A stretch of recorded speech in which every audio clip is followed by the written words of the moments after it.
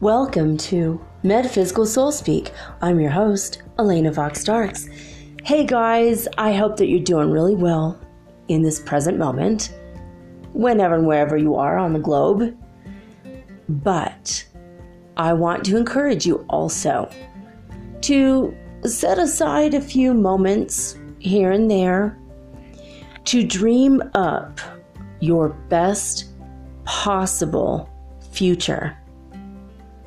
Instead of worrying about the future and worrying about this bill and that bill or where you're going to live or what you're going to do, I want you to think about the best possible outcome of a scenario or situation. So, if you're dating someone and you really care about them and you want to be with them, for example, this is something I used to do when I was dating. When I was really young, I had in my mind, I created my most perfect house in my imagination. It doesn't exist. I even drew it. Sometimes I would draw it and color it, like paint it with watercolor or colored pencils. But it was this beautiful house in the forest, and I had like the steps leading up to the house and the porch and how perfect it would be. Like little birds in the trees and whatever.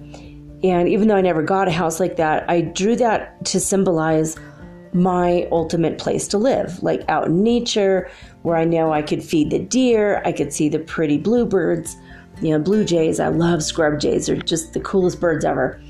So I would always imagine that I'm going to live in a house that's that or something better, either way.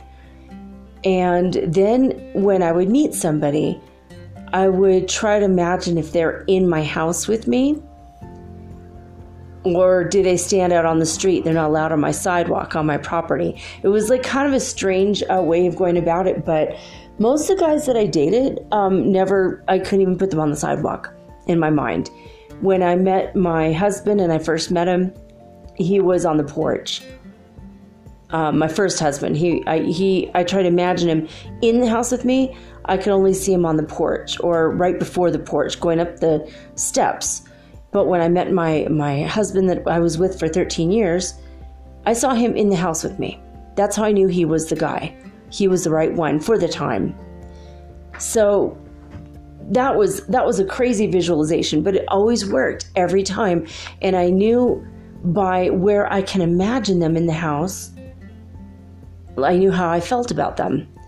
It was a very strange way of going about it, but it was a way for me to test my feelings about a person or a situation. So, for example, if I meet somebody and I like them, I try to imagine if I'm comfortable going to their place and spending the night. Would I be comfortable waking up with that person, looking into that face? And if the answer is yes, then my next step is, well, what if I have them in my house? And then I imagine them being here. And if I'm really uncomfortable emotionally with having to make them breakfast in the morning or waking up to them or dressing in front of them, then I know they're not the guy. And forget it, right? I've never invited a man to my house, into this apartment for like 18 months. I've had a guy that I was seeing was like the manager here, so he had already been in the house. He's the one that showed me the place, but I never.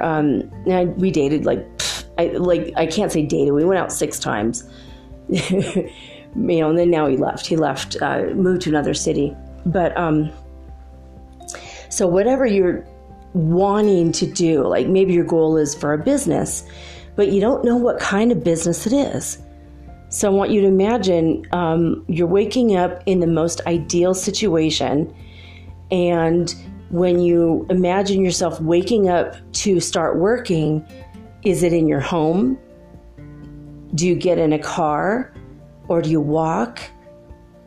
So you got to think about that. And then you have to ask yourself questions like, what is it that I love the most? Do I like to be indoors or out of doors? Do I like to work independently of other people? Or do I want to work with a lot of people around me? Or maybe I want to provide a service where I work with people for a limited time, but for the most part, I have a lot of free time. You got to ask yourself these questions because that will kind of help you know where you're going. Imagine you're making however much money you want to make. So what kind of a job or career or business would get you that kind of money, So you can put yourself in your most perfect lifestyle. Is it living very simply, living off the land, growing your own food?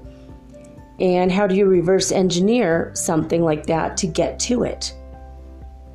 Are you on top of an apartment building? You have the penthouse suite and you've got your own private swimming pool and your helipad and you're living in Paris. That might be what you want. So you have to look at that, reverse engineer it. And then today make one small step every day towards that goal, no matter what it is.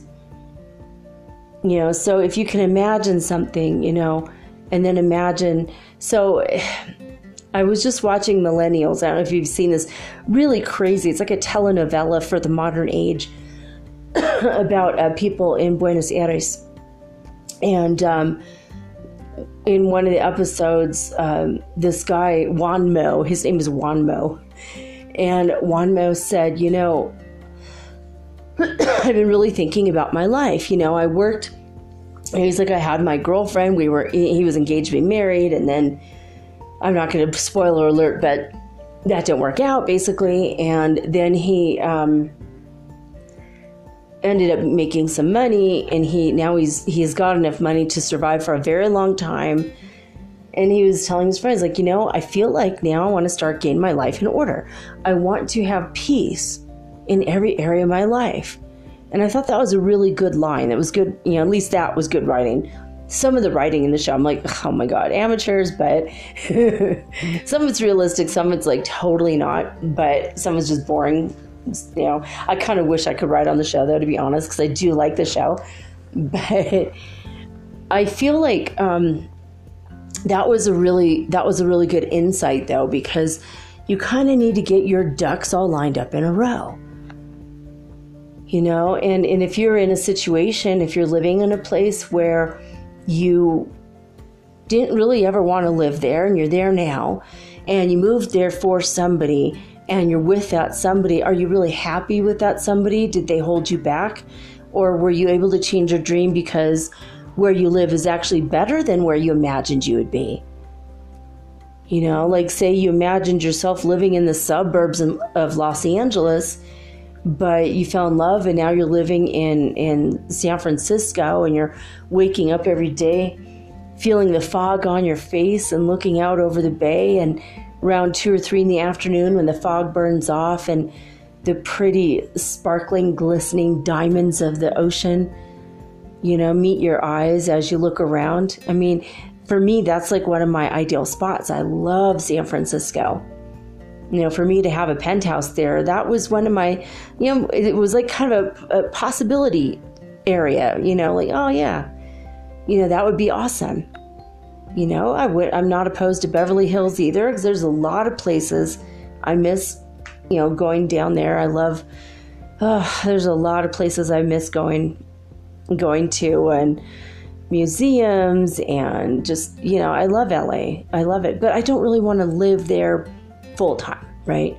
And San Francisco, the earthquake thing bugs me. I have earthquakes here. Obviously, everyone has earthquakes if you're on the Pacific Rim, but I don't know, so I'm like thinking, oh yeah, well, all right, what is my perfect spot? Well, so far so good with Ecuador. I feel like this is my ideal perfect spot. I really loved living in Detroit. It was really a nice city as far as museums and the symphony and going to the zoo. The zoo was unparalleled. It was so beautiful. One of the most beautiful zoos I've ever been to. And I like the zoo here, but it's a hike. I mean, the zoo here, it's like a 5-hour hike up a frickin' mountain. Like literally, it's like a dirt road. There's nothing really paved about it. You're hiking up with rickety, there's like rickety railings. And it's like there's some rewards. Like when you get to certain points, you get to see, the lions, and you can rest and watch the ocelots or the lions, or, there's like a part where you get to pet the deers, and there's a part where you get to go inside with the birds. So it's like super interactive with the animals. You actually get to touch them. It's really cool. I like that. And I also like the fact that they have every poisonous snake in Ecuador. So it's nice to know what to avoid. So you go in the snake house going, don't touch any of those snakes if you see them in the wild. But no, I like the things in Detroit, but I don't want to settle there forever. It's super cold for 3 months. That's not a big deal. It's not like Minnesota where you start taking people hostage and you want to kill everyone in sight. Okay, no, I didn't want to do that, but a few people did when I was there. That actually happened. It was so cold that they couldn't take it. It was just like, that's it. People go crazy there, especially at the very top part of Minnesota. It's just very much cursed land, and it's yuck. It's a yuck energy. But I don't know. I mean, I love the United States. There's a lot of beautiful places. I was watching glamping. Oh my gosh. Today I was with my son. We're watching ideas for glamping, because my son keeps talking about camping, and he bought a tent, and he really loves the outdoors and nature. And we were trying to reverse engineer his perfect life. And I'm like, what if, you could have a business of your own where you were helping people and you were outdoors. Like you could be a tour guide, or you could lead hikes, like big hikes, where you hike for a whole day and then set up a camp, and then you sleep in the tents, and then in the morning you break camp and keep going on the hike. And, like that kind of thing would be kind of cool.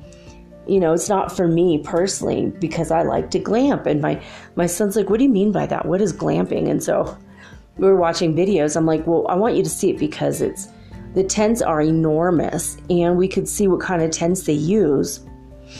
Because what if we were able to set up a tent? Like if we bought some land overlooking a valley or with a massively beautiful view of the mountains, it would be really cool to have a really, really nice tent. We could put real good furniture inside, but it looks on the outside just looks like a weird tent. Like, oh, well, that's weird.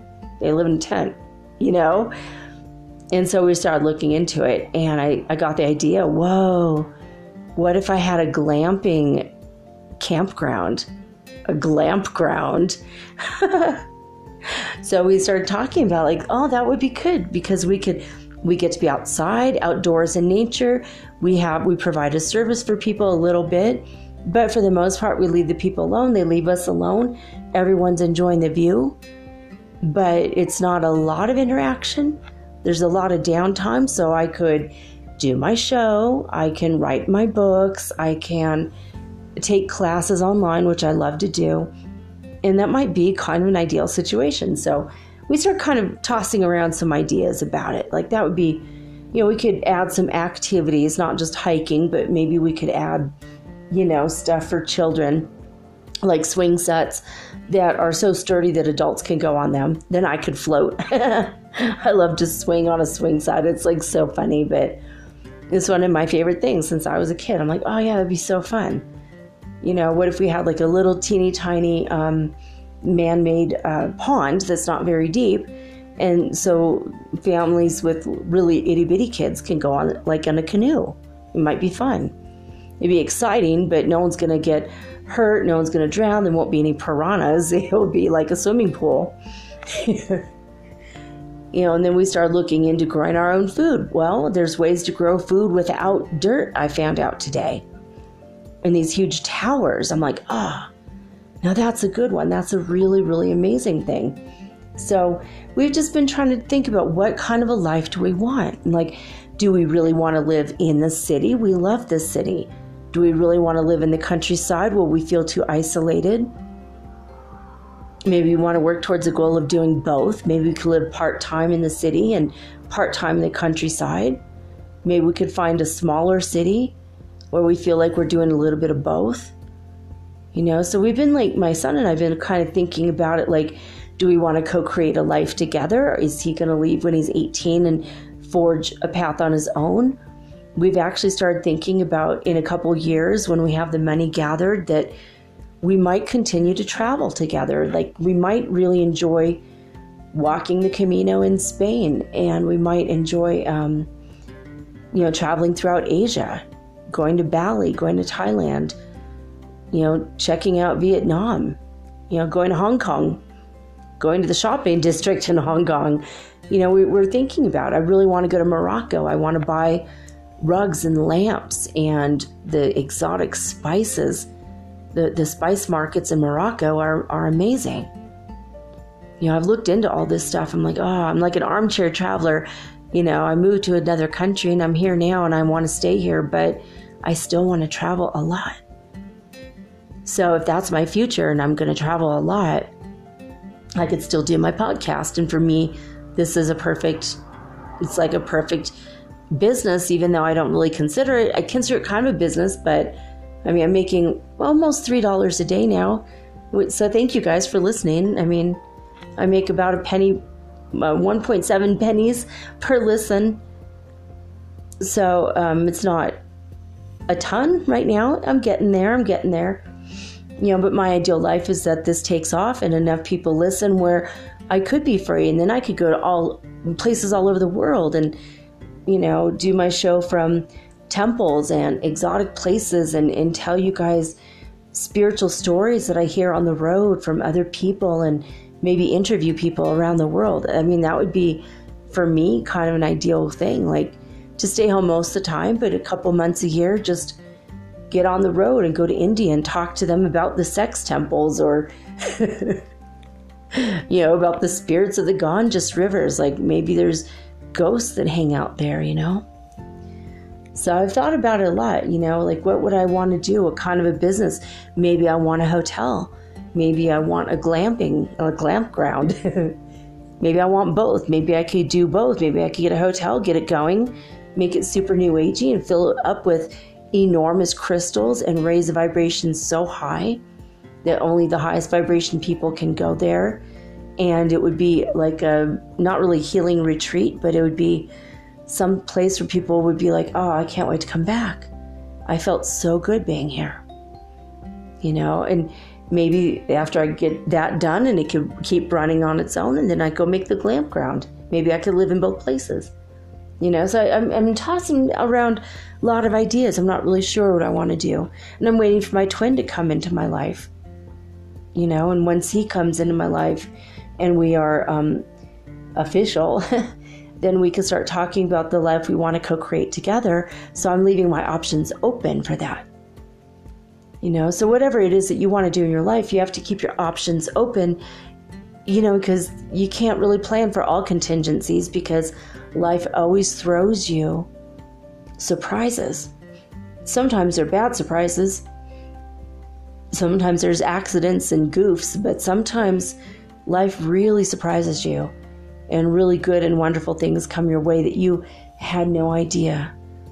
So before you spend any moments worrying about the future, I want to encourage you guys just to imagine the best possible life for yourself and focus on that in your idle moments when you're tired of being here now. Have a little fantasy of the future.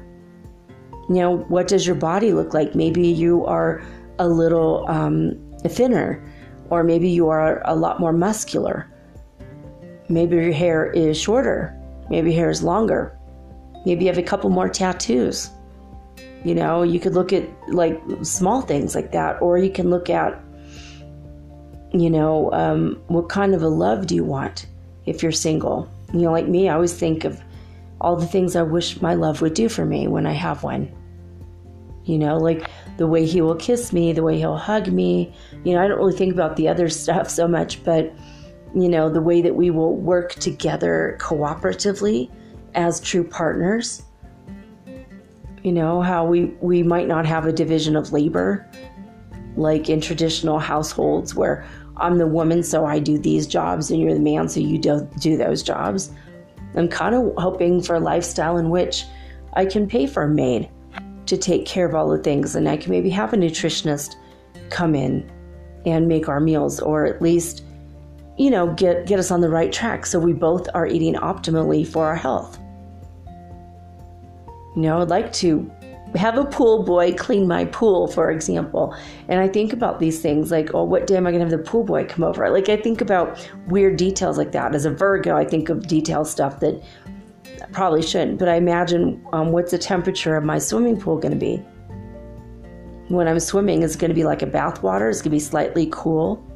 So I have to really work hard to warm up, which means I'm going to get more exercise. You know, I think about these things all the time, like not all the time, but I try to focus here, now, present moment. What are we going to do today? What needs to be done right now? Maybe I could listen to a YouTube video while I'm cleaning the kitchen, you know, like, and then I could be present in what I'm doing, but also I could see what's happening with the impeachment, you know, so I'm, you know, but I do sometimes have fantasies about the future, like, you know, maybe if I live over near that part of Ecuador, maybe I might have a monkey friend that comes around and hangs out. I love monkeys. It'd be cool to have some pet monkeys. And what if I had a big enough land where I could protect nature and I could make sure that, you know, on the greater majority of my land, nothing ever gets built there. And if I own it, my kids own it, it's going to stay a sacred spot for animals forever. You know, I think about those kind of things too. So anyway, I want to encourage you guys for, you know, whatever it is that you, you know, want to do in your life. I want you to think of the best possible outcome. You know, don't imagine that you're living in a tiny house if you truly want to live in a mansion. You know, on a 300-acre farm or something, or a 1,000-acre farm. If that's what you really truly want, don't downsize because of other people's opinions and ideas. And if you truly, really, really, really want to live in a tiny house, don't allow other people around you to talk about, let's get a 1,000-acre farm, because it's too much work. It's really, really too much work. And you don't need that much land. I saw a thing today. This guy has 1/4 of an acre and he grows everything in towers without dirt inside this massive, it's like a tent-like greenhouse. And this woman was going through picking and eating little leaves off of everything. And she was like, this is better tasting than anything I've ever bought at Whole Foods Market. How is that even possible? And she's like, now I realize that there's like a dirt taste in most of my food. And this is clean. There's like a clear and clean taste. And he built these towers to water every 20 to 30 minutes. He's watering the plants and the roots are growing. And when he wants to pick them out, he just grabs the plant, pulls it out, and the roots are there, but there's not one speck of dirt. And when there's no dirt, there's also no parasites. There's also no bugs. And there's no weeding to do. So I was showing that to my kid today. I'm like, you know what? This is exactly how I want to grow our food. This is it. I was thinking vertical farming, but these towers they're awesome. And he just plants the plants inside of husks of, or shells of coconuts. And I'm like, well, we live in coconut country, so there you go. We have coconuts everywhere. We could easily do this. So, I don't know how you guys had. What was your day like today? Did you guys have a good day? Did you relax? It was Sunday. My son and I decided to go shopping together. He was for 2 days like, I'm not gonna go shopping with you. It's embarrassing shopping with my mom. And I'm like, well, if I go shopping, then I'm only gonna get like, not very much stuff because I can't carry it all. And he's like, okay, fine, I'll go with you. And we have these enormous bags that have the logo of our favorite store on it, so we can't bring it to the other store that we shop at a lot. But we took them so we could save plastic, save the environment, And I was so happy that he thought of it. I'm like, oh, that's so great. And we filled those things so full, like literally to the top. And each, I mean, they were so much. I mean, I can't believe we bought so much food. And it was $50. It was at the expensive store, and it was $50 less than at the non-expensive store. So now I'm starting to rethink my priorities because the better store has better stuff. And we got some Smucker's brand jelly, or it was like the spreadable fruit. It has no, it doesn't have added stuff. It's only fruit. And we love that. We're like, oh my God, it's kind of expensive. And we wanted peanut butter, but for a big jar of Jif peanut butter, $15 because it's imported. So you guys think about me next time you go buy a big thing of Peter Pan or Jif peanut butter at Walmart for $3. It was $15. It's $12 more than what I remember. I remember the big ones were like $5, but maybe $6 in some places, in some cities. But unbelievable, I was like, well, they do make peanut butter here in Ecuador, but they call it something different. It's mantequilla de mani or mantequilla de cacahuate, which is the Indian word for peanut. It's like crazy, but in Peru it's different. It's all different words, and here it's different. It's like funny though. You'll see products in the store, and you'll have like the Quechua words, and you'll have Spanish words, and then sometimes they'll have English words on the package because they're trying to appeal to a wide audience. Like some of the things we bought today have 3 languages on them from this region, and including English. I thought that was pretty cool. So it was nice. I mean, I was able to get my juice, my naranja zanahoria, which is like orange and carrot juice. I haven't had this in years. And I didn't buy it, but they have kombucha. So I might go back there and get some kombucha. But it was nice. It was nice. We got Greek yogurt. We got steaks. We got a lot of tropical fruit, lots of mangoes, 2 different species of banana. That's one thing I like about here. I mean, you could go to the store and come back with 5 kinds of bananas.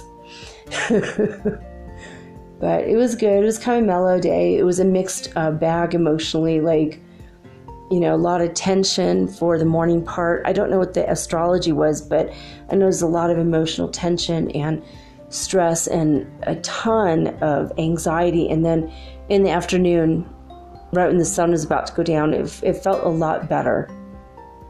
It was a lot more emotionally mellow and stable, And then my son and I, we got home, and he's like, when we're there, he's like, let's get a beer. I'm like, all right. So we got a couple beers, and he's like, I want an apple pie. So we got this little apple pie. So we ate apple pie, drank beer together, and watched our videos on technology and glamping and gardening, as we're trying to figure out what kind of life we want. I'm like, well, if all my investments pan out, then where do we want to live, I don't want to just go buy whatever I want and then have him not happy. We have to be able to do activities. He's like, well, I kind of want a dog. All right, so now we need land. I kind of want to grow my own food. Well, we definitely need land for that. Well, maybe do we want animals? We're talking about that. Do we want goats? Yeah, maybe. They eat grass. They're good lawn mowers. They're fun company, actually. They're very sweet animals. Do we want sheep? Maybe. I don't know. You could get goat milk. I guess you can have sheep's milk too, but but if we have all that, we're going to have to stay there. Llamas, I love llamas. They're sweet as hell. They're some of the sweetest animals in the world. I mean, if they don't like you, they'll spit in your face, so that's not so sweet. So they do have an edge to them. And goats can butt you in the butt. They do. They love to do that. They ram their horns into you if they don't like you. So, I mean, okay, I like edgier animals. We're talking about getting a wolf. That's definitely an edgy animal. We don't want a wolf dog because wolf dogs are more vicious than, pure wolf is more mellow, or a pure dog would be mellow-ish. But when they're mixed, it's like kind of crazy. So we've been talking about all this kind of stuff. It's like,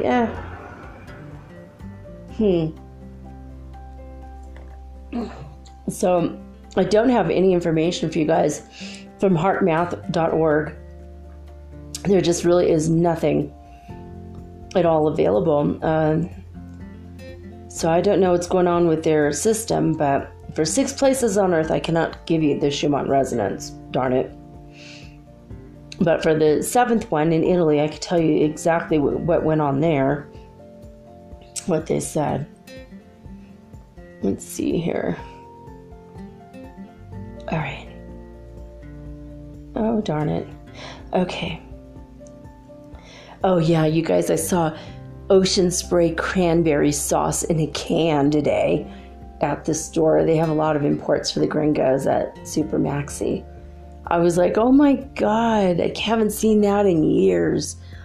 And I'm like, should we get it? And they were like, no, because, the fresh stuff is better and you can get cranberries here. But but it was like for a few moments, we're like, huh.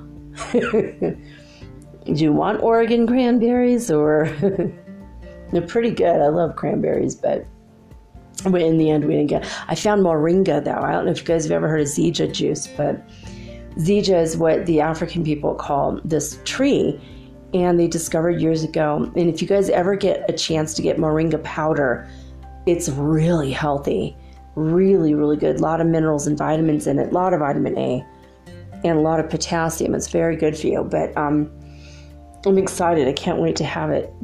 I just bought it. I was like, oh, I'm going to have as soon as I'm done with my show now, I'm going to make a big glass of this moringa juice. Moringa officinalis is this tree, and they discovered it was growing in the most impoverished regions of Africa. People were going blind, babies were being born, everyone was malnourished. You know, the pictures of the kids with the enormous stomachs, and you're like, with the really skinny limbs, and it's like, well, how could they be so fat and so skinny at once? And then I found out, so I was like, this doesn't make sense. How are they starving if they're so fat? But when I was really young, I used to be really annoyed by that. It really upset me because it didn't ever make any sense. No one explained it until later. Someone actually did. They said, no, it's their stomachs are distended because they're malnourished. They probably have parasites. There's some issues going on. And then, Americans, don't know anything about what's going on in people there. And they're all lactose intolerant, and let's just send them a bunch of milk. That's what they need. They're babies. They need milk. It gave them diarrhea, made them sicker. It was like ridiculous. I don't know if you guys remember that, but that was a long time ago. But what they discovered, and this is so incredible, is someone discovered once in a while people would be eating the leaves off this tree. And someone's like, well, what's that? And they're like, oh, it's just like the Zija trees or whatever. And something like that. I think that was their name, but it's the Moringa officinalis.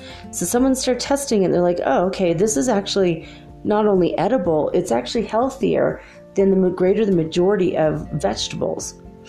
And so they started harvesting it, and they started widespread giving it to all the people in that region. Made everybody actually nutritionally sound. A lot of people who had been blind reversed their blindness. They ended up being extremely healthy, and that was it. I mean, then they all had energy for farming and gardening, and people were helping them more and more with other things. But when they discovered it, it was like this massive discovery, and now it grows on the equator, all the way around the world. And I'm glad that they just started harvesting it here. I never saw it there before. I was like, no way, there's moringa here. It has a really good flavor, almost like pineapple. The leaves have this fantastic flavor. It's really, really good. And so I'm like, yeah, it's so nice. $3 for a bag. It's going to last me for a couple of months, actually. So it wasn't bad. I'm like, this is really good. It's might reverse some of the eye issues I've been having, although, thank you God, I've only had to use my glasses once, probably in the past month, 3 weeks. And today was the first day I had to use them because there was this stuff. It was supposed to be for females. I don't know what it is, and I'm just curious. And I thought, I like the packaging. I'm like, what is this stuff? So I had to put on, but the letters were so small, like extraordinary small. So I had to wear glasses to see it. But other than that, I'm able to read everything without now. But I know that the moringa will completely reverse it all the way back. So I'm excited about it. I know I have malnourishment as far as gaining all my minerals because there's not any good mineral supplements here. Like if you find a good mineral supplement, it has all the vitamins, and so you're not getting as many minerals. And I'm like, I want two separate things, and I'm just not finding it. Yeah, someday I will. Oh, Allah. God wills it, I will. Anyway, today on disclosurenews.it at 9 in the morning, they say, today is the 17th, lately a day of recurring Schumann resonance activity, and the movement started yesterday, continued uninterrupted. The peaks are not at very high values, and basically 37 hertz frequency was what was reached right at midnight. The values remained constant around power 30 or 30 hertz frequency. And then the evening report was the strong activity seemed to have ended at 9 UTC today, lasted for 20 hours. That's pretty cool. The highest peaks occurred in its initial part, which took place yesterday. Today's the highest value was power 30 was as previously reported. So basically in the past 24 hours, power 37 or 37 hertz frequency. So pretty cool. I keep trying to reload HeartMath, and their equipment's just down. All right, in A Course in Miracles, we are on lesson 160. And the main idea today is, I am at home. Fear is the stranger here. I am at home. Fear is the stranger here. And then it goes on to say, fear is a stranger to the ways of love. If you identify with fear, you will be a stranger to yourself. And thus you are unknown to you. What is yourself remains an alien to the part of you which thinks that it is real, but different from yourself.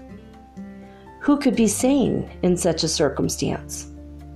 Who but a madman could believe he is what he is not and judge against himself? There is a stranger in our midst who comes from an idea so foreign to the truth, he speaks a different language, looks upon a world truth does not know, and understands what truth regards as senseless.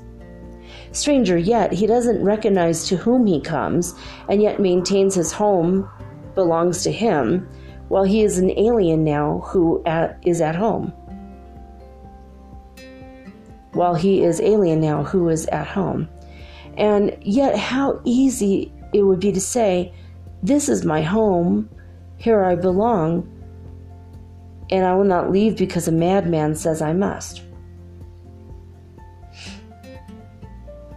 It's very interesting. It goes on, of course.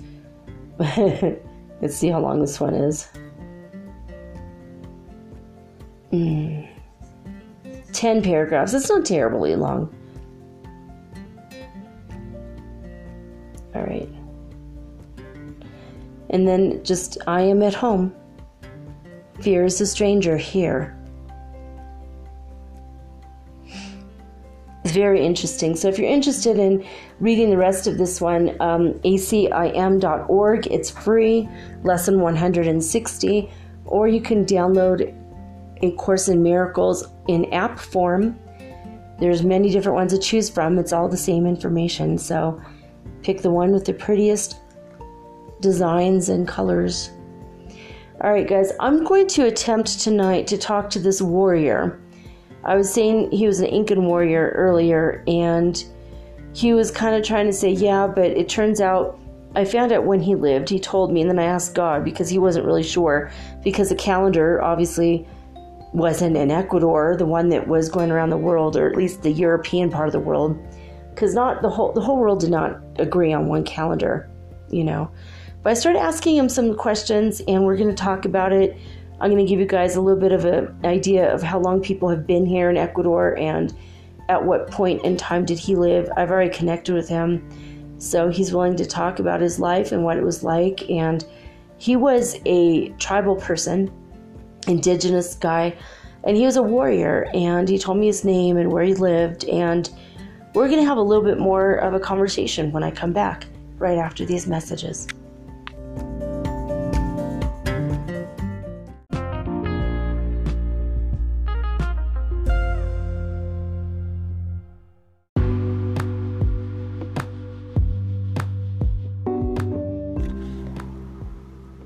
Metaphysical Soul Speak is run on sponsors and listener support. This means listeners like you. If you are so inclined to support my efforts and my little podcast, please visit me at anchor.fm/metaphysical and pledge an amount of your choosing today. Thank you.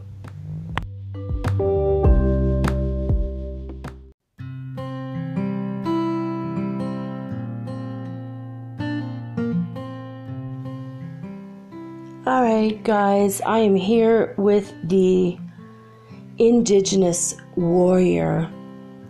His name is Nyata Panchungarata. That's what he told me. And he was born in the year 1438, and he died in 1475. And I had to ask God when he was born and when he lived, because the calendar, obviously everyone had a different calendar back then. So basically what happened is the Incans came to conquer and rule Ecuador in 1463. So he lived in that time when the Incans he knew a time in which there were no Incans here. And then the Incans came. And the Incans themselves, they came in 1463 and ruled until 1532. So only about 70 years were the Incans here. And then I think, is that right? So 40, yeah, it's about right. And then later in the 1500s, the Spaniards, conquistadors, they landed in Panama and came down to South America, south from Panama, which is, if you look at a map, Ecuador is just below Colombia, and right above Colombia is basically Panama and Costa Rica. So the really skinny lands that connect the Americas are right above Colombia, and Venezuela is to the right, Colombia is to the left on the map. And Ecuador is just below Colombia. Okay, so what he told me, I asked him how long ago did he live. He didn't really know. He said, he tried to tell me, but he's like, I don't know in your years, so I had to look it up. Then I had to ask God, but, excuse me. Basically, he told me that he was a warrior and a farmer, and I asked him some of the tribal names that I saw here, and he seemed to respond to the tribal name Licto, Licto, or with an S, like if there's more than one person, the Lictos, Lictos, not a Spanish name. It's a, it's their tribal name. It's there from their language. And they were Highlanders because he told me he grew up and he was born near the Chimborazo volcano. And that is the highest peak in the Andes Mountains. I think in all of South America, definitely in Ecuador, it's the tallest peak. And so he was a Highlander, and they were some of the fiercest warriors in Ecuador. And as far as how long people have lived here in Ecuador, scientists have estimated, archaeologists have said, between 10,000 and 11,000 years ago, people moved here. So that's like pretty long. I told you guys that the Otavalo market has been in business every single day for the past 4,000 years. So Ecuador is a pretty ancient country as far as, how old it is. The city I live in was founded by the Spaniards 550 years ago. And we have been free of Spanish rule here in this city for 199 years. Next year is going to be a massive blowout party. I can't wait to go to the Fiesta de las Patriotas, the festival of the patriots, basically. the fathers, the people who pretty much kicked the Spaniards' butts and got them out of here. So it's pretty exciting. But so we're going to talk to Niata Panchungarata, and his first name is Nya''ta, Niata Panchungarata. That's what he told me his name was. Pretty cool, right? Really cool name. So I'm going to send him to the light when we're done with this because he deserves after all this time. But I'm going to talk about his life, how he died. I'm going to try to channel him because he's very quiet and sweet. He's got such a loving energy. And he's been hanging out with me for about 4 days now. And my son has come in here a couple times just to look out the window. And he's like, wait a minute, there's someone standing in the room. Why is this guy standing here? Like, so I'm going to interview him soon. And he said he agreed to it. He said, what's a few more days? It's already been, my God, for almost 600 years, 540 years he's been dead. And he's been looking for a way to get to the light this whole time. So he doesn't seem like he's a ghost that's angry. He's just kind of confused about what happened. And, we're going to send him to light at the end. So, all right, I'll ask him if he wants to go right now, if he wants to hang out with me more. But I will when he wants to. I'll let him go, obviously. All right, so we're going to get down to put the phone down. All right. All right, Niata, am I connected with you? He says yes. Okay. All right.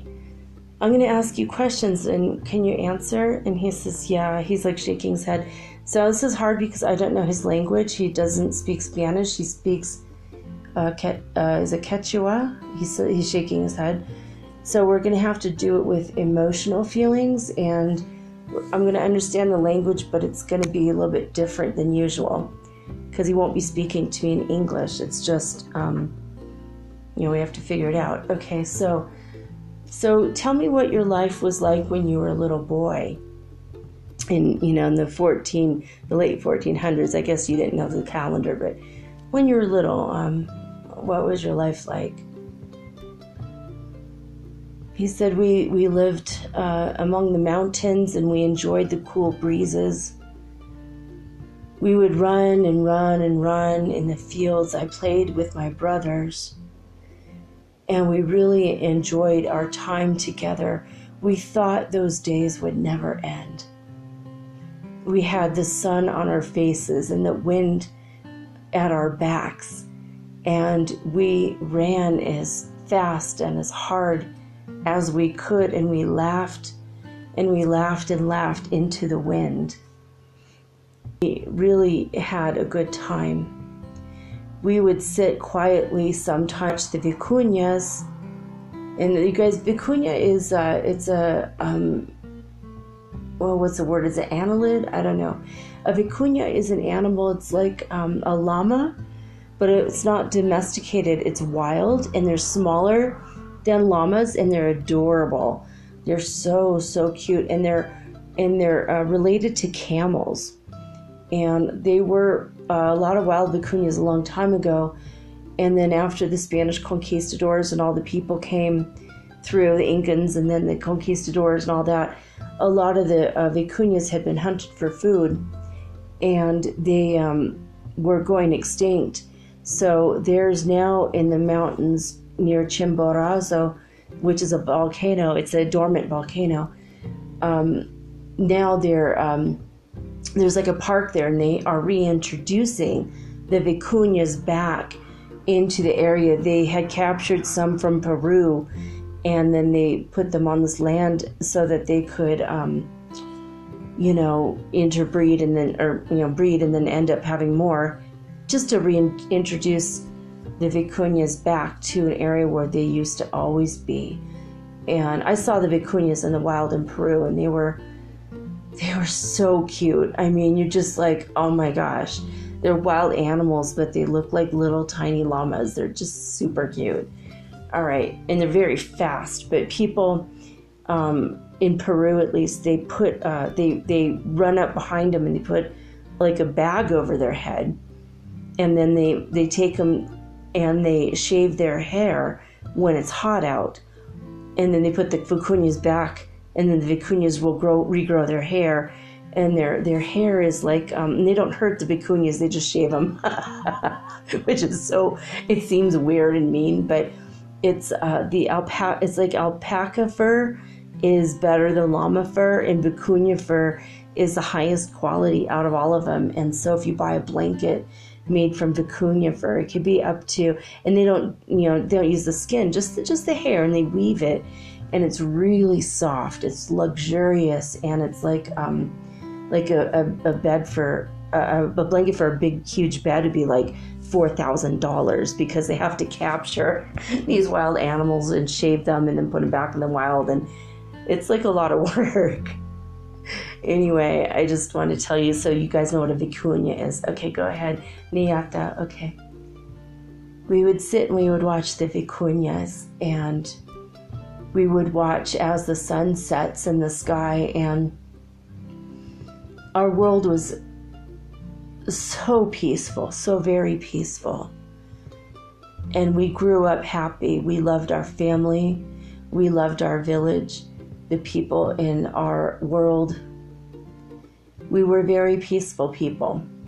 But they did train me and my brothers to be warriors, because we always felt that we should be on guard just in case, but plan for peace, or plan for times that without peace, but live our day-to-day lives in peace. That was pretty much our philosophy, that living a peaceful lifestyle and enjoying our family and our time and loving the land was the best that we could do for the world that we found ourselves in. We loved our Mother Earth so much, and we would watch the moon at night. We sometimes had fires, and we would sing, and sometimes we would dance, and we had our festivals. And my grandmother raised the plants that she would grow.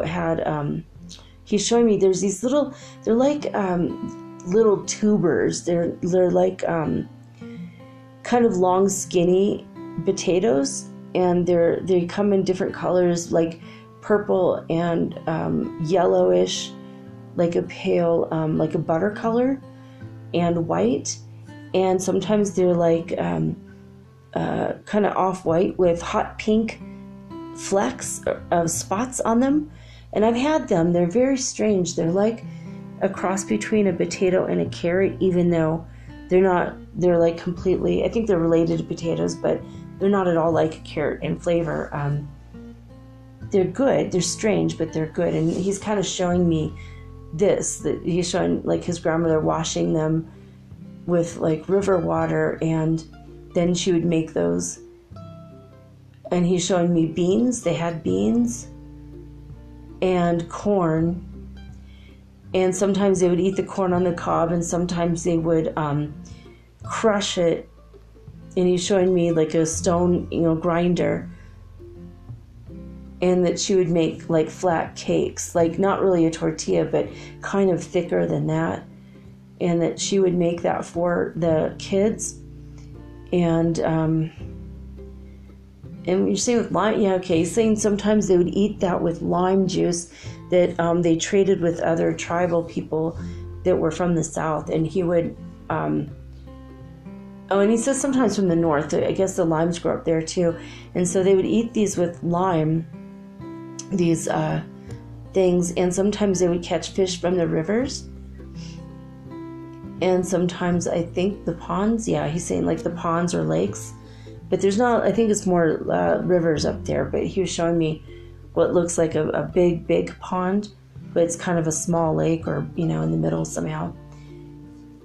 And he says his mother was a weaver. She would make the clothes, and she and some of the other women would get together and they would make the hairs into the string, and then they would make that into clothing, and they would make it very beautiful. And he's showing me that they dyed the fabric with berries.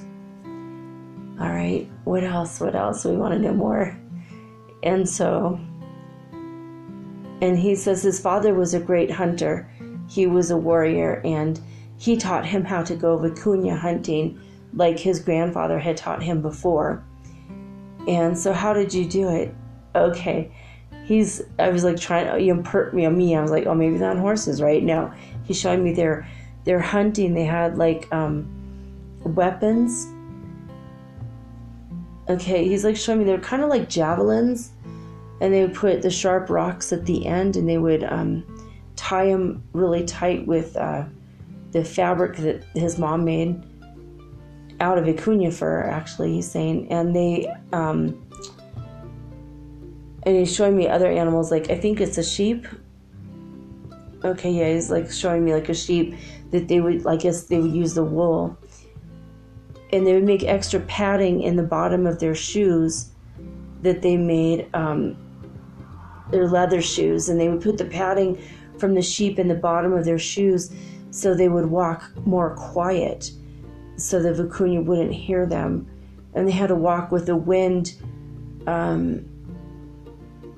The wind had to be coming at them, because if the wind was going towards the vicuña, he's saying that the vicuña could hear them, that they could hear hear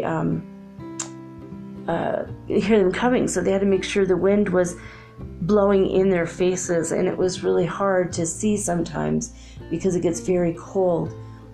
And they would walk with these sticks, like these spears, and the extra padding in their shoes would make it so they would be less loud. Like that's like so clever, right? See, I don't know anything about this culture. I've never met people from up there yet, because I haven't explored the tribal people here. So this is cool. And let alone 600 years ago. So he's saying that he would walk, and they would crouch down, and there was these long, very tall grass, and he's showing me it's kind of like a blonde colored plant, like reeds, or okay, so I think it's reeds because it's growing on the side of like this. He's showing me like this body of water, and they would have to hide among the reeds so the vicuña wouldn't see them, and they wouldn't smell them because the wind would be blowing at them, and they would smell the vicuñas though on the wind.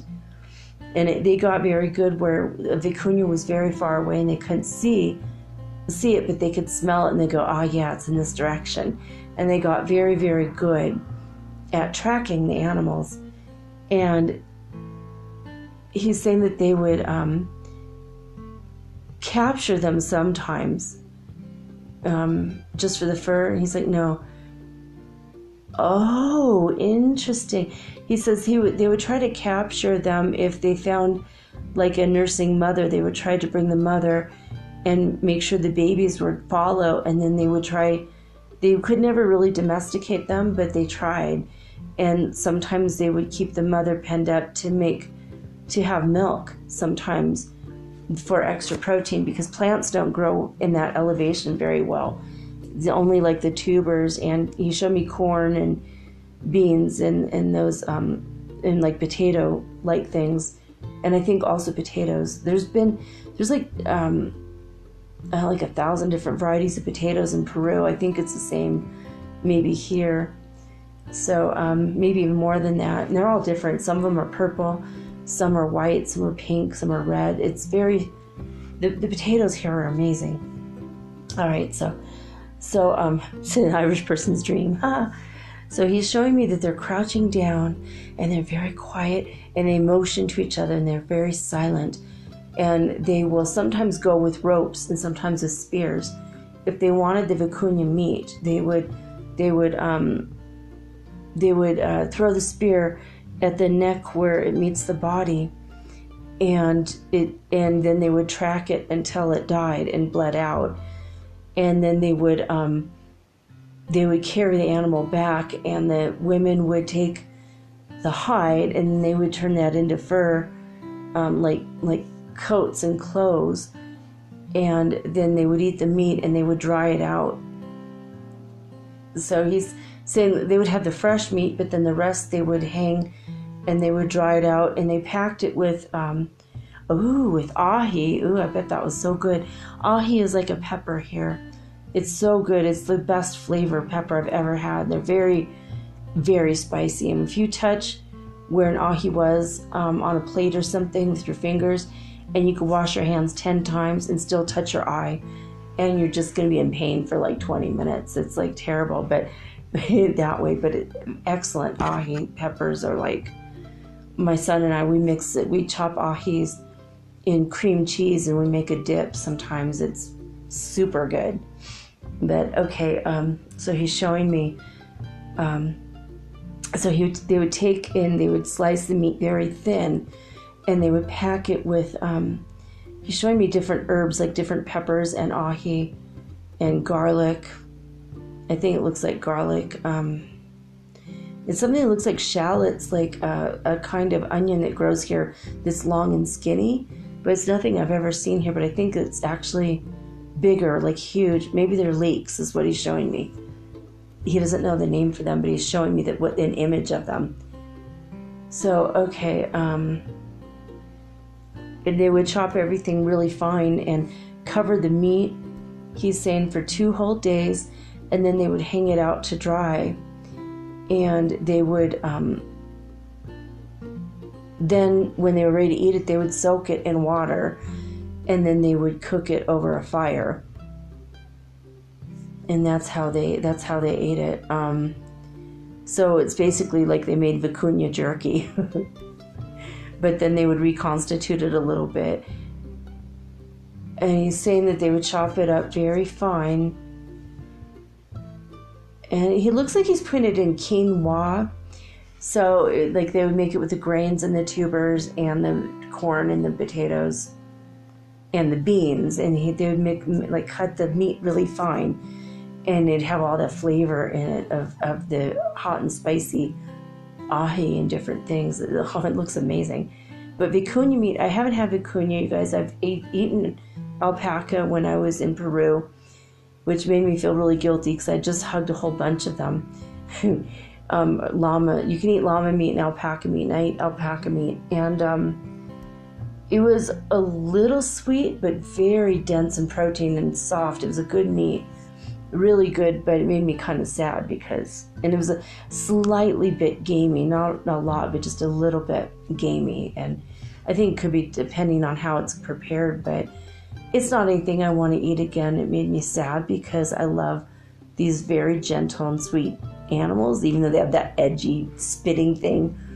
When they trust and love you, they're just the sweetest animals, and they're so soft, and they love to be cuddled and caressed when they're domesticated.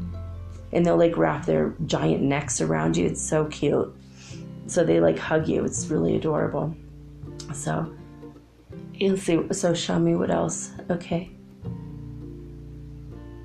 he's showing me that they would make clothing for like the tribe, but then also they would trade some of their clothing with other tribal peoples, for different things. They trade it for other clothing, or trade like with the tribe who makes shoes, and everyone has a specialty. He's showing me that he really liked a pair of, it looks like they're like suede, almost like a moccasin type of shoe. And he's showing me a plant. I don't understand what kind of plant this is. Nyata, I don't understand. I've never seen that before. He's showing me a root of a plant. They dug up it almost looks like a mandrake, but I don't know.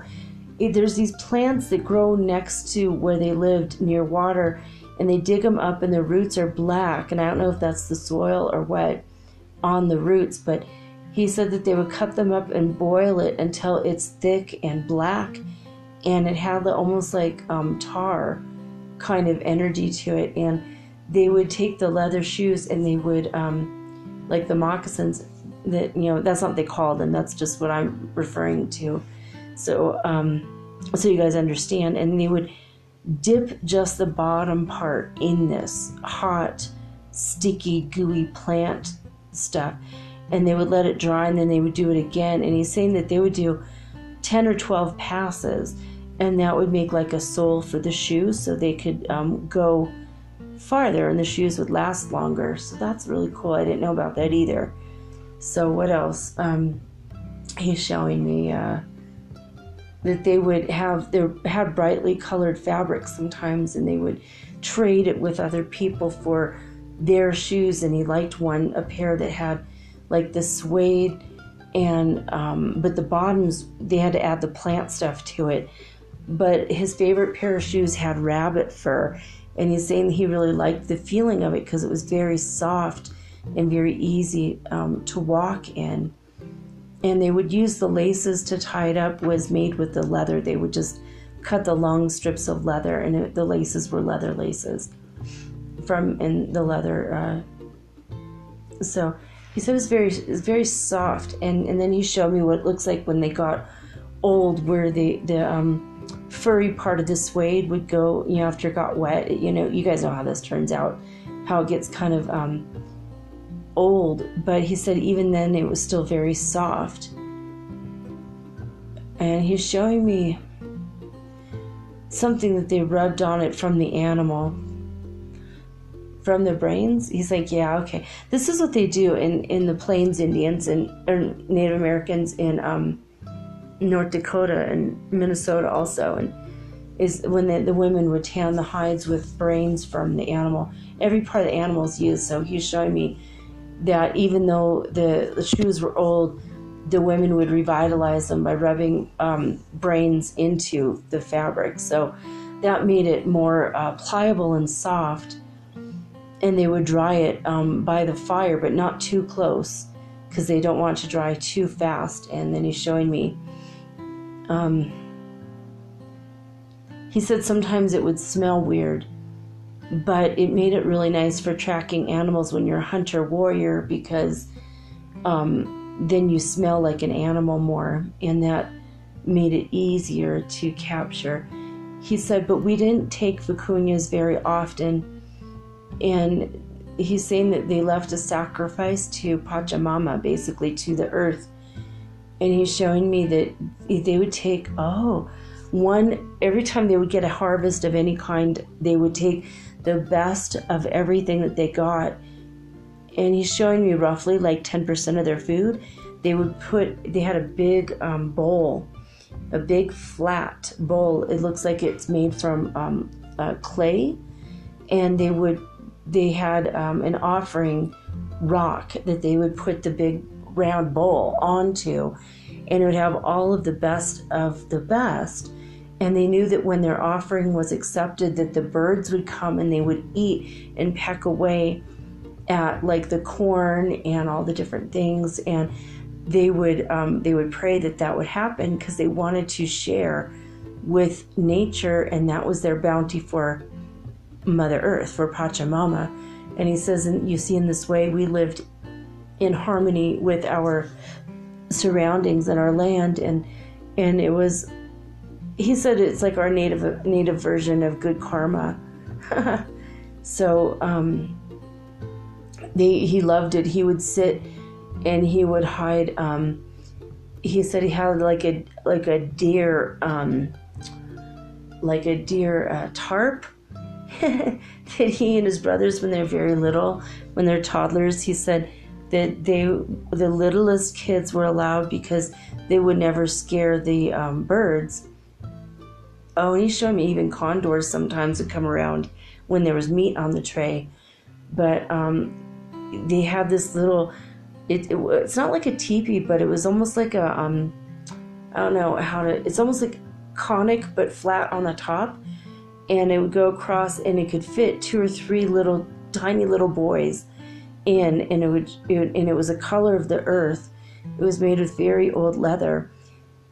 Oh, and he's saying from the warrior men, when their shoes wore out, they would sometimes sew these together for the little boys to watch when the animals come to eat the offering. And so, but they had to hide so the birds wouldn't see them, and they had one little slit in the front, and they would peek out. They would like peep out. It's so cute. This is so adorable what he's showing me. They would just peep out and watch the birds come and all the animals come and eat from the tray. And one time he said that a deer came and ate from there, and they laughed so hard and they startled the deer. And the deer started to go away, and his grandmother gave him a very stern look, like, you don't interrupt an animal when it's eating from the offering tray. So that's so cute. So what happened when you were older then? So you grew up. He says, yeah, my brothers and I, we grew up and we became very strong, and we were very proud of ourselves because we had good muscles and white teeth. And he's showing me his brother had really, he doesn't know what he looked like, but he knows his brother had really thick eyebrows. And he's showing me his very thick eyebrows. I think he made fun of his brother for that because it wasn't very common in his tribe. So he's kind of showing me how they kind of tease each other. And he would tease his brother about having his nose was like a bird-like beak, is what he's saying. So he made fun of his brother, and he says, I don't know, maybe my nose was the same. I could kind of see it a little bit, but just a native nose. He's very handsome, and his brother was really handsome, and so he was like, yeah, we were really like the best of friends, but we were kind of always teasing each other like rivals. Well, that's normal. He said he had a much younger brother that hung out with more like his cousins, but he and his brother were almost 3 years apart from each other, but they like 2.5 to 3 years apart, and they were like almost like twins, and they were inseparable, best of friends. And so what else? Oh, and he says at night, especially on the colder nights, they would stay inside their house. And he showed me that their house looks like it's made from, was it branches of trees and like twigs, the smaller plants that they gathered from the river, and they made these shelters, and sometimes they threw animal tarps on them, like animal skin tarps. And what else? And then sometimes he said that for a while they had a cloth door that his grandmother wove, and around the opening of the door they had flowers and different symbols that meant it was basically from their tribe, but from their family.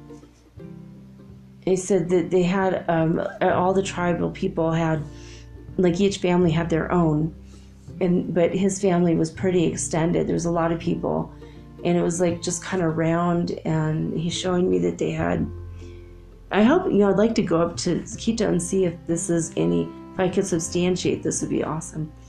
But he's saying that they were, they all pretty much they had bedding that they put on the floor around the edges of the tent, and then the centers where they had chairs that they made. He showed me sometimes people would like make chairs out of rocks, or they'd make them out of sticks, branches, and these really super hard reeds that grow near the pond where they lived. And they had like mats they made, that their grandmother and his mother, they made these just kind of like sitting mats, and they made them very comfortable. And sometimes they had fur on them, or fur inside them, like from sheep. Sometimes, I think he's showing me. It's hard to see. But he said they were comfortable. They were always very comfortable. And they sit around, and their place was so big they could put a fire in the middle. Was there a hole at the top? He's saying, yeah, it was like a hole at the top of the structures to let the smoke out. And they would sit around, and the grandmother and the grandfather would take turns telling stories, and the other elders from other families would come, and they would sometimes have big gatherings with everybody in the tribe together, but that was just once or twice a week. But the rest of the time they were all together, just the family and extended family under one.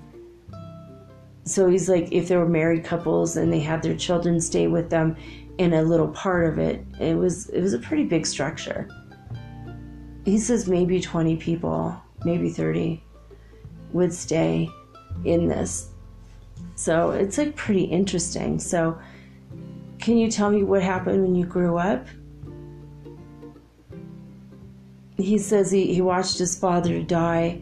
He got sick and he was coughing a lot. And when his father died, they had a ceremony for him, and then he became the in charge. Were you the chief? He says no. He says only of the family. He was in charge of the family. He became the man. He was older, and his brother was younger than him. The one that was closer in age to him. And then they had their younger brother. And he said that, so what else?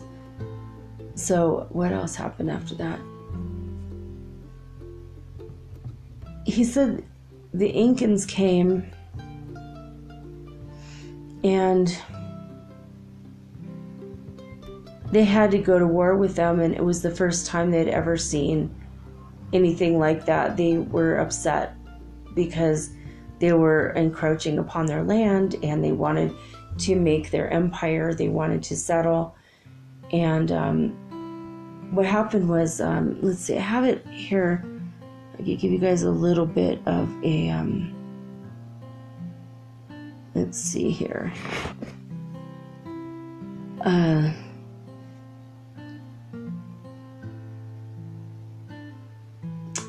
Trying to see, I'm looking this on Wikipedia. I had this queued up.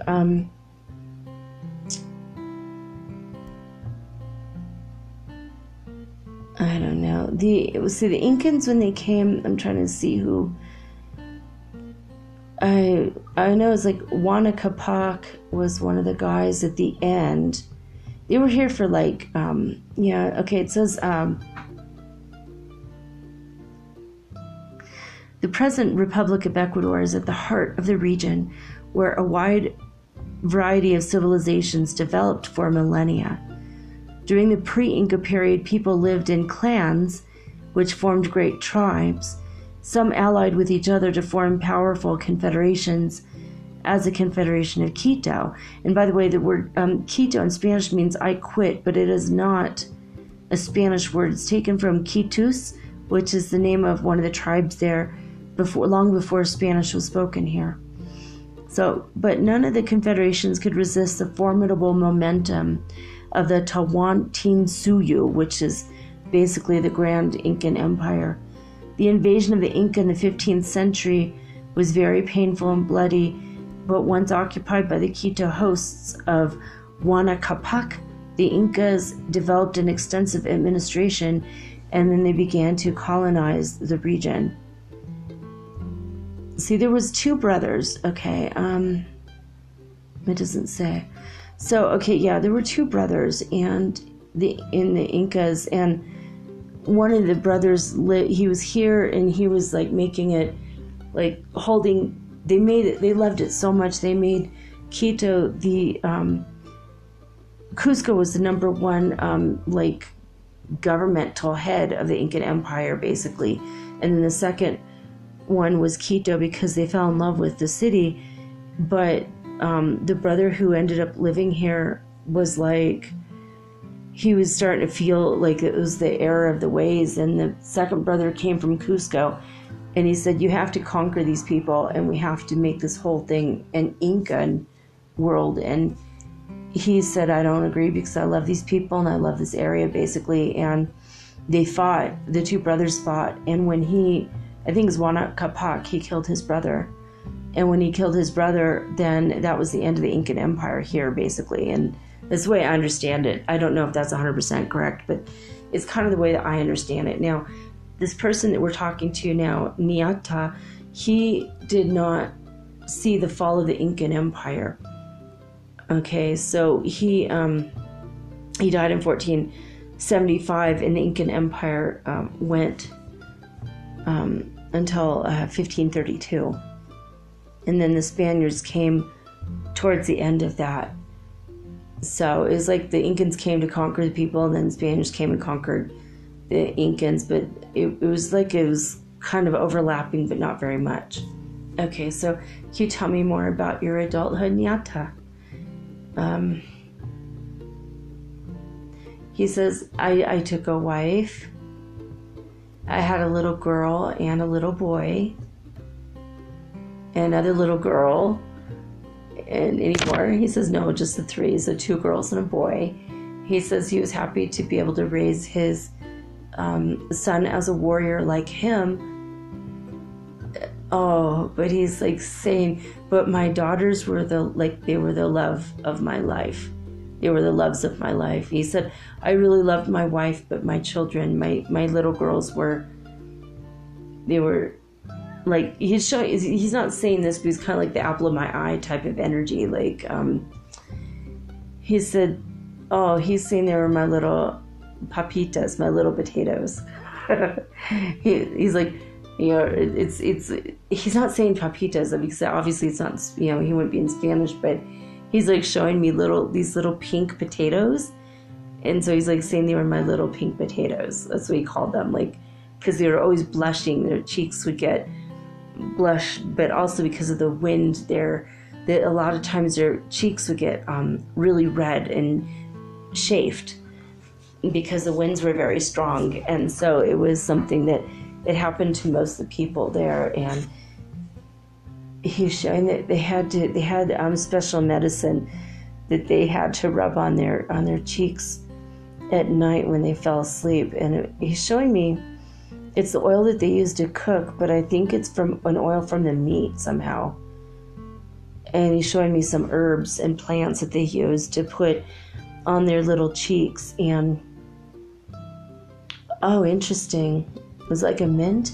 He's showing me that they rubbed a kind of a mint on his little girl's feet, and then they would wrap their feet in cloth. And if it was very cold, they would put the shoes on. But they had the house shoes that were only inside, and the shoes that were for outside. But he said that they would rub mint on the bottoms of their feet to make sure that they always were healthy and strong. So that sounds really interesting. So then he's showing me they had these long strips of kind of off-white cloth that they wove, the simple cloth he calls it, and they wrapped the feet in that. He said they very rarely got sick. They were very healthy people overall. And if they did get sick, they would also rub the mint on their foreheads and on their chest. And he was showing me it's not a traditional mint like we think. It's like something that grows just like a wild herb. It just grows everywhere. He's showing me that they would boil water and make a tea out of it too. And it was part of their tradition. And they found sugar cane, I think he's showing me. He says it was very sweet, so I'm thinking it's sugar cane. And because it looks like I've had sugar cane, it's very good. And so he said that they would chop that with this other plant. And then the adults would add something else that looked like a bitter root. He's saying it's like a bitter root. And it was like, like chicory maybe. Or maybe, but he's showing me something that's brown. Was it coffee? He's like, oh yeah, that's what it is. Oh, they put mint in their coffee? Oh, interesting. And so he's showing me the tea that they made, and it's like basically a coffee tea combined. Oh, that sounds really good. Mint coffee. I never thought about that. And he said there's these yellow flowers that they would put in it sometimes too, in this, like, I guess the equivalent of springtime or summer when they grow. All right, interesting. So what happened when you died? He said it was a horrible battle.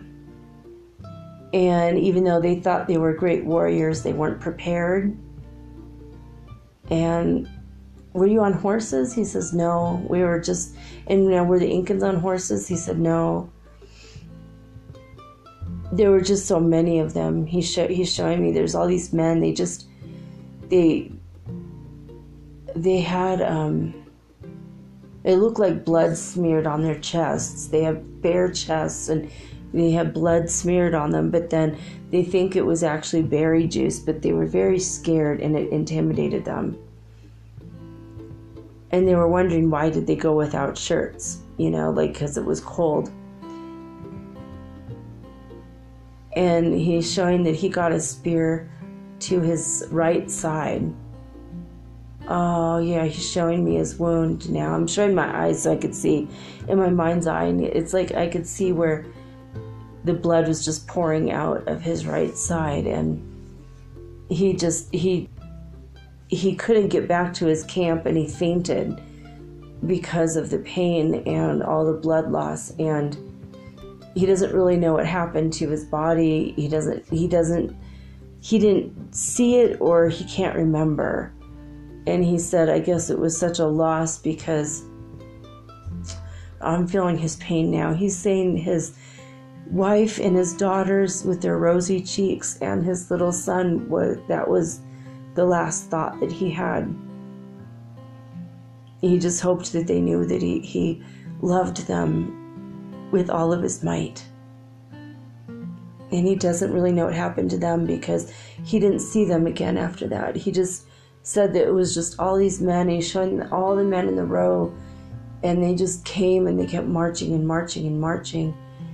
And he said the one that was in charge, he thought it was maybe the chief, at least of that part of the Incan people, and he had like a white, he said it was like a white robe, but when he stretched it out, he could see that is on the inside, there was like the feathers of a condor was the pattern sewn into this white robe.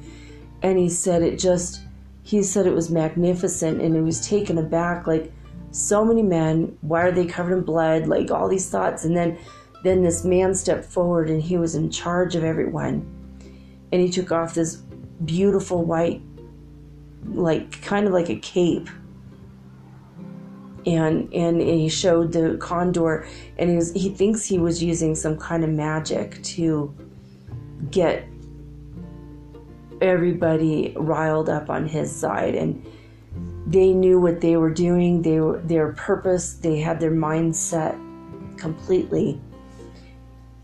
And he listened to me read that book yesterday, so he's kind of saying, like, he feels like that's what happened, like they used their will and their energy of what their mind wanted, and it just overpowered them because they weren't expecting it. It just came, and all the people from his village, they had been out just doing their thing, like, he said they were vicuña hunting when the people came up just so fast.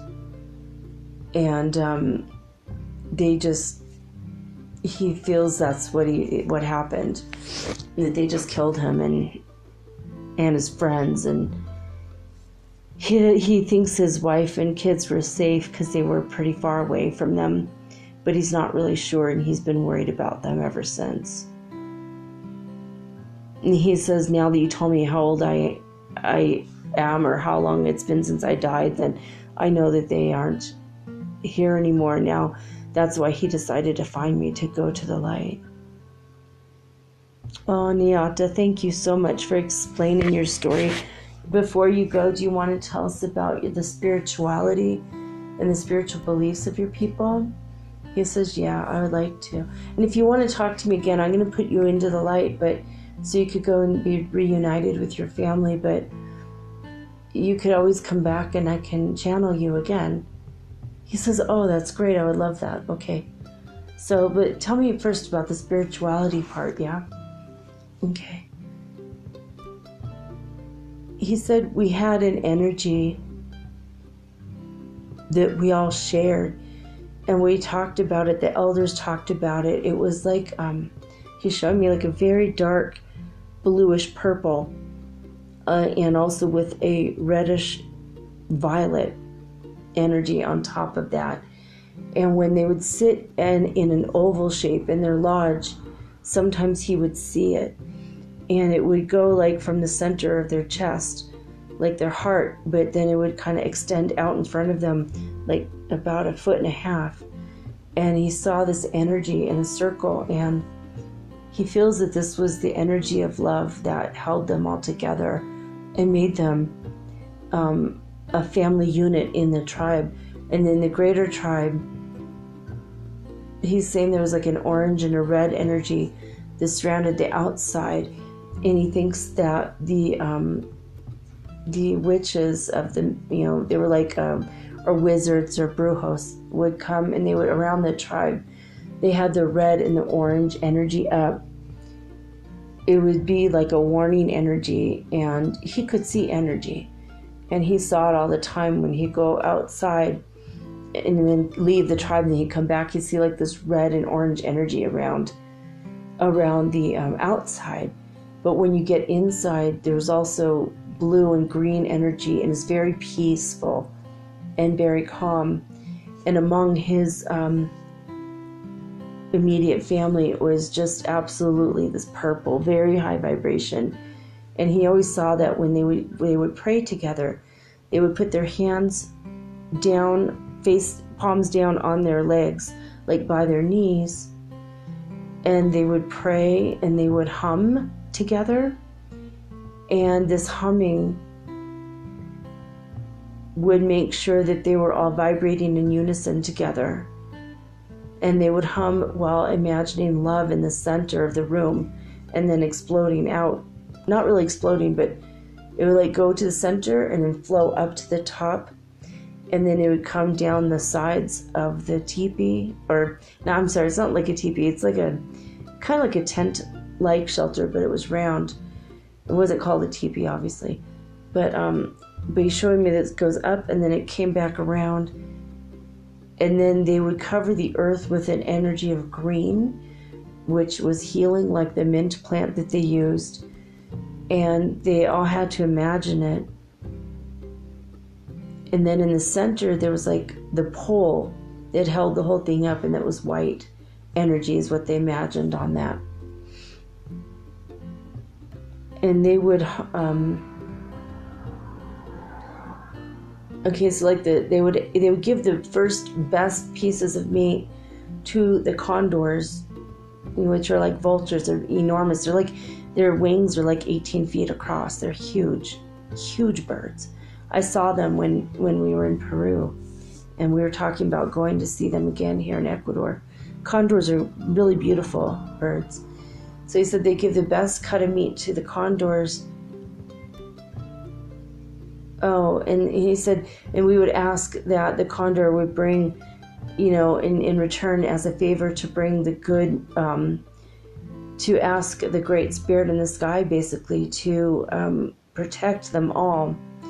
And they would feed the condor, because the condor had the strongest wings and can fly to heaven, to ask God to protect them, basically. So the second best cut of meat, they would hold in the best esteem, and they would put it very high up on the pole in the center of their lodging, because that was for their ancestors to gather around, because they always wanted their ancestors to be with them, so that they were strengthened as a family unit by always remembering to feed their ancestors. And at the bottom of the pole, they would put bowls of corn and beans and these potatoes, like tubers, and a bowl of mint, so that in the afterlife, their ancestors would always be healthy. And he showed me garlic and ahi and the ground maize that they turn into bread. And so he says that he's showing me there's like a bunch of bowls that they look like they're made from clay. And they were very plain and simple. They were simple bowls. They didn't think about decorating them like some tribes, but they just put them around the central pole. And that was the family, for the ancestors. But sometimes if they had animals like that were pets, did you have dogs? No. Did you have cats? Yeah, he says sometimes they have cats, and they would come around, and when the cats would eat from those bowls, they knew that the ancestors were with them, so they just allowed it. And he showed me sometimes rats would come, and that was also from the ancestors. So if any animal, like even if it's a small mouse or something, they would allow it because it would be a sign that the ancestors wanted to commune with them and be with them. And depending on the animal and the time of day, that meant something. Oh, it's very interesting. Sometimes it was a warning, or sometimes it was, and so they paid attention. And he says, was it one of your aunts? One of his aunts would write down, like she would like draw in the dirt with a stick, like inside the lodging. And it's like, he said near the door that was like all dirt. They had rugs everywhere else, but she would like take notes of what the animals were, and then they would get together, and the tribal leaders would get together and kind of decide what it meant, if anything. You know, what kind of animal at what time. And so they kind of used that. It was like their magic. In the clouds, they would see signs as well as warnings. And they thought something was going to happen when the Incas came, but they didn't know exactly what the Incas were. Like, so they didn't quite understand how to read the signs. They just knew that they needed to get vicuñas for meat so that they could be safe and have, because they thought they might not have a time in the future to hunt, which it turned out to be clear. But they were overtaken by the Incas and they were killed, and so they didn't get the meat to their families in time. And that's basically what happened. All right, you guys, I'm going to release him to the light. He says after the recording. I guess he wants to talk to me more. All right, well, there it is. I hope you enjoyed this episode. It was very interesting for me. It gives us some insight as to how people lived almost 600 years ago in the highest part of the Andes Mountains here in Ecuador. It's very interesting. Oh, okay. Well, I'm going to tell you guys tomorrow. He's going to tell me what they believe so that I could help him in the correct way. Okay, he says he might want to stay with me another day. He's enjoyed his time with me so far. All right. Okay, Niata Panchun Garata. Thank you so much for being with us and telling us more about your culture and your life. You've preserved a piece of history that most people don't know. In fact, maybe no one knew. He says, yeah, Aicha. Are you saying like Aicha? Aicha Acha China. Oh, I know who he's related to. He's like saying that Aicha Acha China means, at least in Chiricahua Apache tribe, that means I hope that we see each other if we both live that long. I will see you again if we both should live so long. He's saying, yeah. How do you know that? Oh, it's so weird. I know that there were people that when the Spaniards came, they went from Peru all the way to the Four Corners. So maybe some of his people escaped, and maybe that's where this comes from. That might be Quechua, the Apache. That's very interesting. I know my friend her mom is Peruvian and she speaks Spanish, and yet she grew up in New Mexico, and was shocked to find out that's where they get the blue corn of the Hopis and all the tribal people there. It all came from the purple corn given to, well, the Incas back in the day from the aliens. So from the extraterrestrials. That's a whole nother thing. But you guys got to go read or go listen to The Purple Passions of Peru to hear about that. I talked about all the purple gifts that the aliens came and gave. Anyway, I hope you enjoyed the episode tonight. I love you guys. Thank you for being my listener and for favoriting or subscribing or whatever it's called on your app. And thank you for forwarding it to like-minded folks as well, and your Facebook groups and all that. Yeah, well, there you have it. I hope you had a lovely Sunday. I love you guys so, so much, and I'll be back tomorrow with all unique and original programming. We are continuing, I believe, with it's either part 9 or part 10 tomorrow with, The Spirits Book by Allan Kardec. So that's going to be tomorrow. And that's it. I'm signing off with peace and joy and the high vibes of the Holy Fifth Dimension. Until next time, guys, peace. Aicha Acha Chinta China. That's from Nyata.